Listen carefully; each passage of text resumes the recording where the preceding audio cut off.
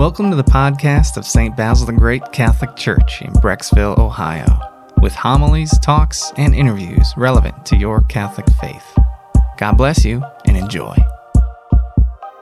Well, here we are in the second week of Advent, and the Lord really, through the Scriptures, is inviting us to savor and feel in our own body the promises of God, so to get excited and desirous about them. And then the second thing he's doing is he's also letting us know that the fulfillment of promises always comes with a sacrifice. Namely, the sacrifice to let go of our ways and allow God's ways to take over. So there's promises that are really beautiful and exciting, and then there's a very firm reminder that fulfillment of promises comes about through a sacrifice. We could think of all the weddings we've been to. They've promised to be with each other in good times and bad, sickness and health, love you and honor you all the days of my life. Beautiful promises. They're going to be fulfilled, but it takes great sacrifice to live those out in a way that is honoring and beautiful. So, let's start with the promises of God because they're very, very beautiful. He says this strange promise. The wolf shall be the guest of the lamb. And he goes on a couple ways like this. The wolf and the lamb are going to be each other's guests. Oh, come on in, be my guest. There's going to be a graciousness towards our enemies. This is the promise he's holding out, is that enemies will be so reconciled that there will be graciousness and welcome. What will pervade their relationship will be nothing but loving compassion, generous forgiveness, and a deep union because they will be reconciled. They will be brought back together. And he goes through all these things, different animals, and then he talks about a child. A baby will play by the cobra's den. Absolutely unthinkable, except with God. God's making these promises, and he uses animals and things to show the sense that, this is the prophet Isaiah, that when Jesus comes, he's interested in reconciling the whole of creation back to God's original plan. Remember, when God speaks to us and God looks at us, he doesn't see you and me the way you and I see you and I. He sees us in terms of the whole story, of a story that he originally wanted us to be in a paradise where all of creation was dripping with the good news that God is a loving Father and he wants beauty and goodness to permeate every aspect of us. And he wanted us to recognize deep in our own hearts that we are made in his image and likeness with great dignity and an immense sacredness, and that we get to participate in his own cultivating of the world. Sin enters the story by lying to us. The serpent says, God's not a loving father. What looks like good is really him getting you to trust him, but he's not interested in helping you flourish. He's against you, not for you. So Adam and Eve got scared. They no longer trusted, and they grasped at the forbidden fruit. We get kicked out of the Garden of Eden. And now we're in this world where everything is competing. It's not sheer gift. It's count the cost, tick for tack. And there's enemies. And so this world that was meant to feel deeply like a home, deeply like a built-in promise that all the beauties of this world was going to lead us to the glories of the next. Now this world is full of pain, hurt, regret, and enemies. And into that, God is saying, I will reconcile things. I will recreate. How? Well, through the promised one, through Jesus. And so he will reconcile us. Not just, I get along with my family again. That's a big part of the promise. But that I will taste the very goodness of God's original plan. I will start to see why he looked upon everything and said, it's very good. I will begin to see and hear, and not only that, I will realize I'm invited to be a part of the mission. He doesn't want to do it excluding me. He wants you and me involved in this mission of recreating the world. Imagine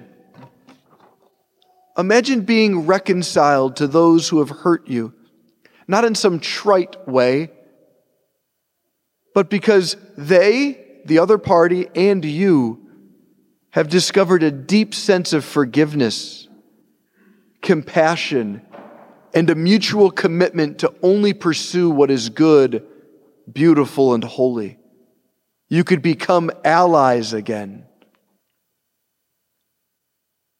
This touches on every one of our stories because all of us knows what it's like to have been hurt. And this is where John the Baptist comes in.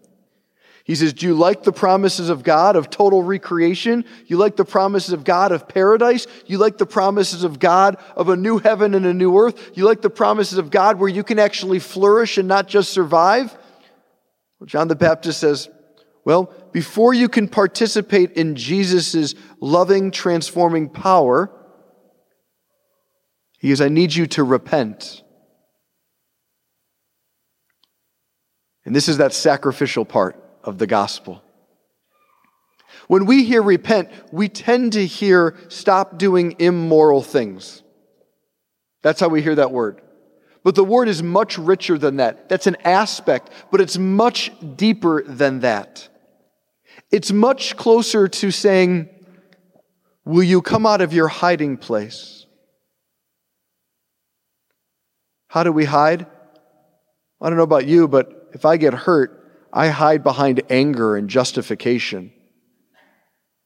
Maybe as time goes on, that anger and justification will turn into gossip, getting other people to see that person the way I now see them, not with the eyes of truth and love, but out of my own pain and hurt, so that other people can join me, and therefore I can be justified in my anger.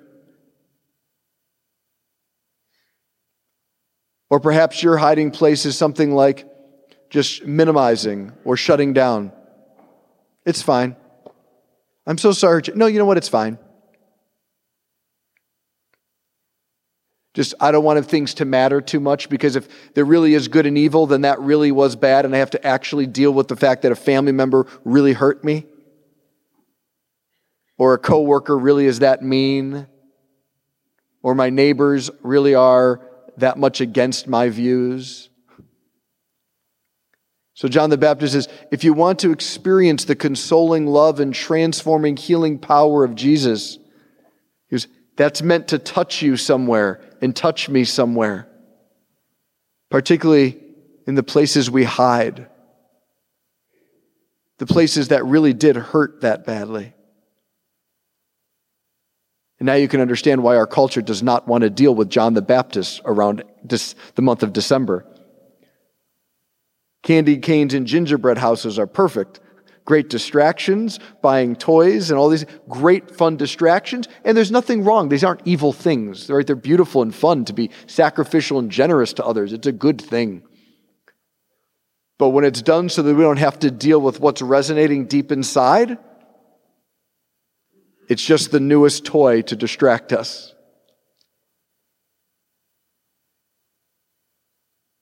Here's a third place we could hide, behind our religion. Let me make a distinction here. Authentic Catholicism is a life-giving, living relationship with the Trinity that is holy and beautiful. Religion oftentimes is the man-made version and imitation of that, where I hide behind my religious activities so that God doesn't have to have access to the fact that I'm still mad that my dad walked out on me, or my mom was an alcoholic, or my first dating relationships were so painful, or my memories in college of what I was like I don't want to ever have to deal with, or the divorce I went through is still embarrassing to me and I have a scarlet letter on me, or just little things like I'm just cynical and angry ever since COVID and politics really took off and became our country's gods. Like, I don't want to have to deal with that because then I'm going to be so broken. And the number one reason we don't want to deal with our brokenness is out of a fear.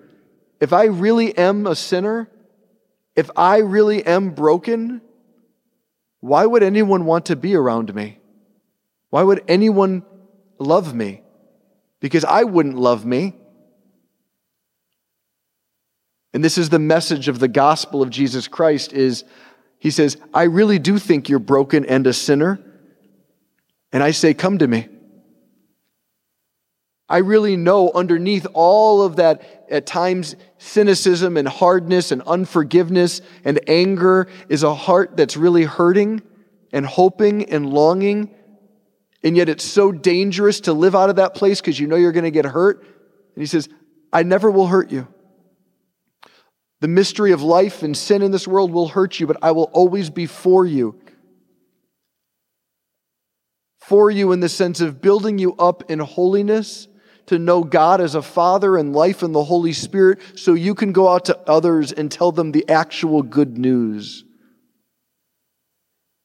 which is that no one else's behavior towards you ever has to define or determine the beauty flowing out of your heart.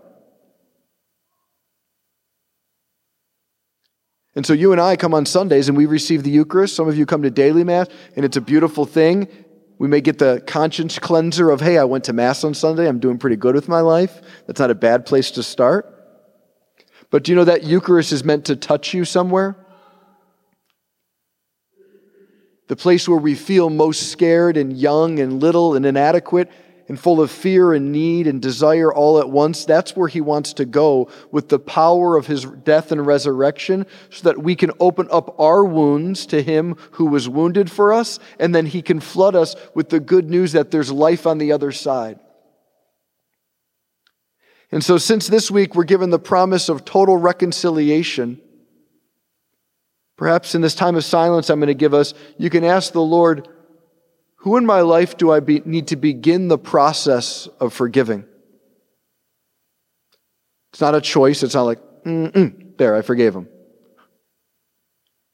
It is a journey, and God is way more patient than you and I, so he's not the one trying to hurry you along. And maybe today all you can say is to the Lord is, Lord, I know so-and-so is who you want me to forgive. But your arms are kind of folded. You're like, that's all I'm going to say though today. Great. At least you got very honest with the Lord and you have a sense of where he wants to talk and heal and free you so you can be like him, offering divine compassion. Or maybe for you, it's a matter of, Lord, 50 people came to mind. Great. That's areas where your heart has been hidden. Unforgiveness makes us feel strong. And so we don't have to feel the nervousness of entering into these relationships again. But God will never bring us to our fulfillment apart from us. He's not going to drag us into glory, kicking and screaming. He honors us and our freedom. So he'll invite, he'll remind you of his beauty, but he'll never force because he loves you. And so let us be disciples. Let us be disciples who are, as St. Ignatius of Loyola says, loved sinners, and not be ashamed that every one of us has places that need a Savior and a Redeemer. And Advent is meant to help us get deep in touch with these places so we actually have the truth of Christmas, that a Savior and a Redeemer is born for us. Amen. We hope you enjoyed this audio from our parish. You can find other homilies, talks, and interviews at our website, basilthegreat.org, or by subscribing to this podcast in your favorite app. Just search for St. Basil Catholic Church, Brecksville. St. Basil the Great, pray for us.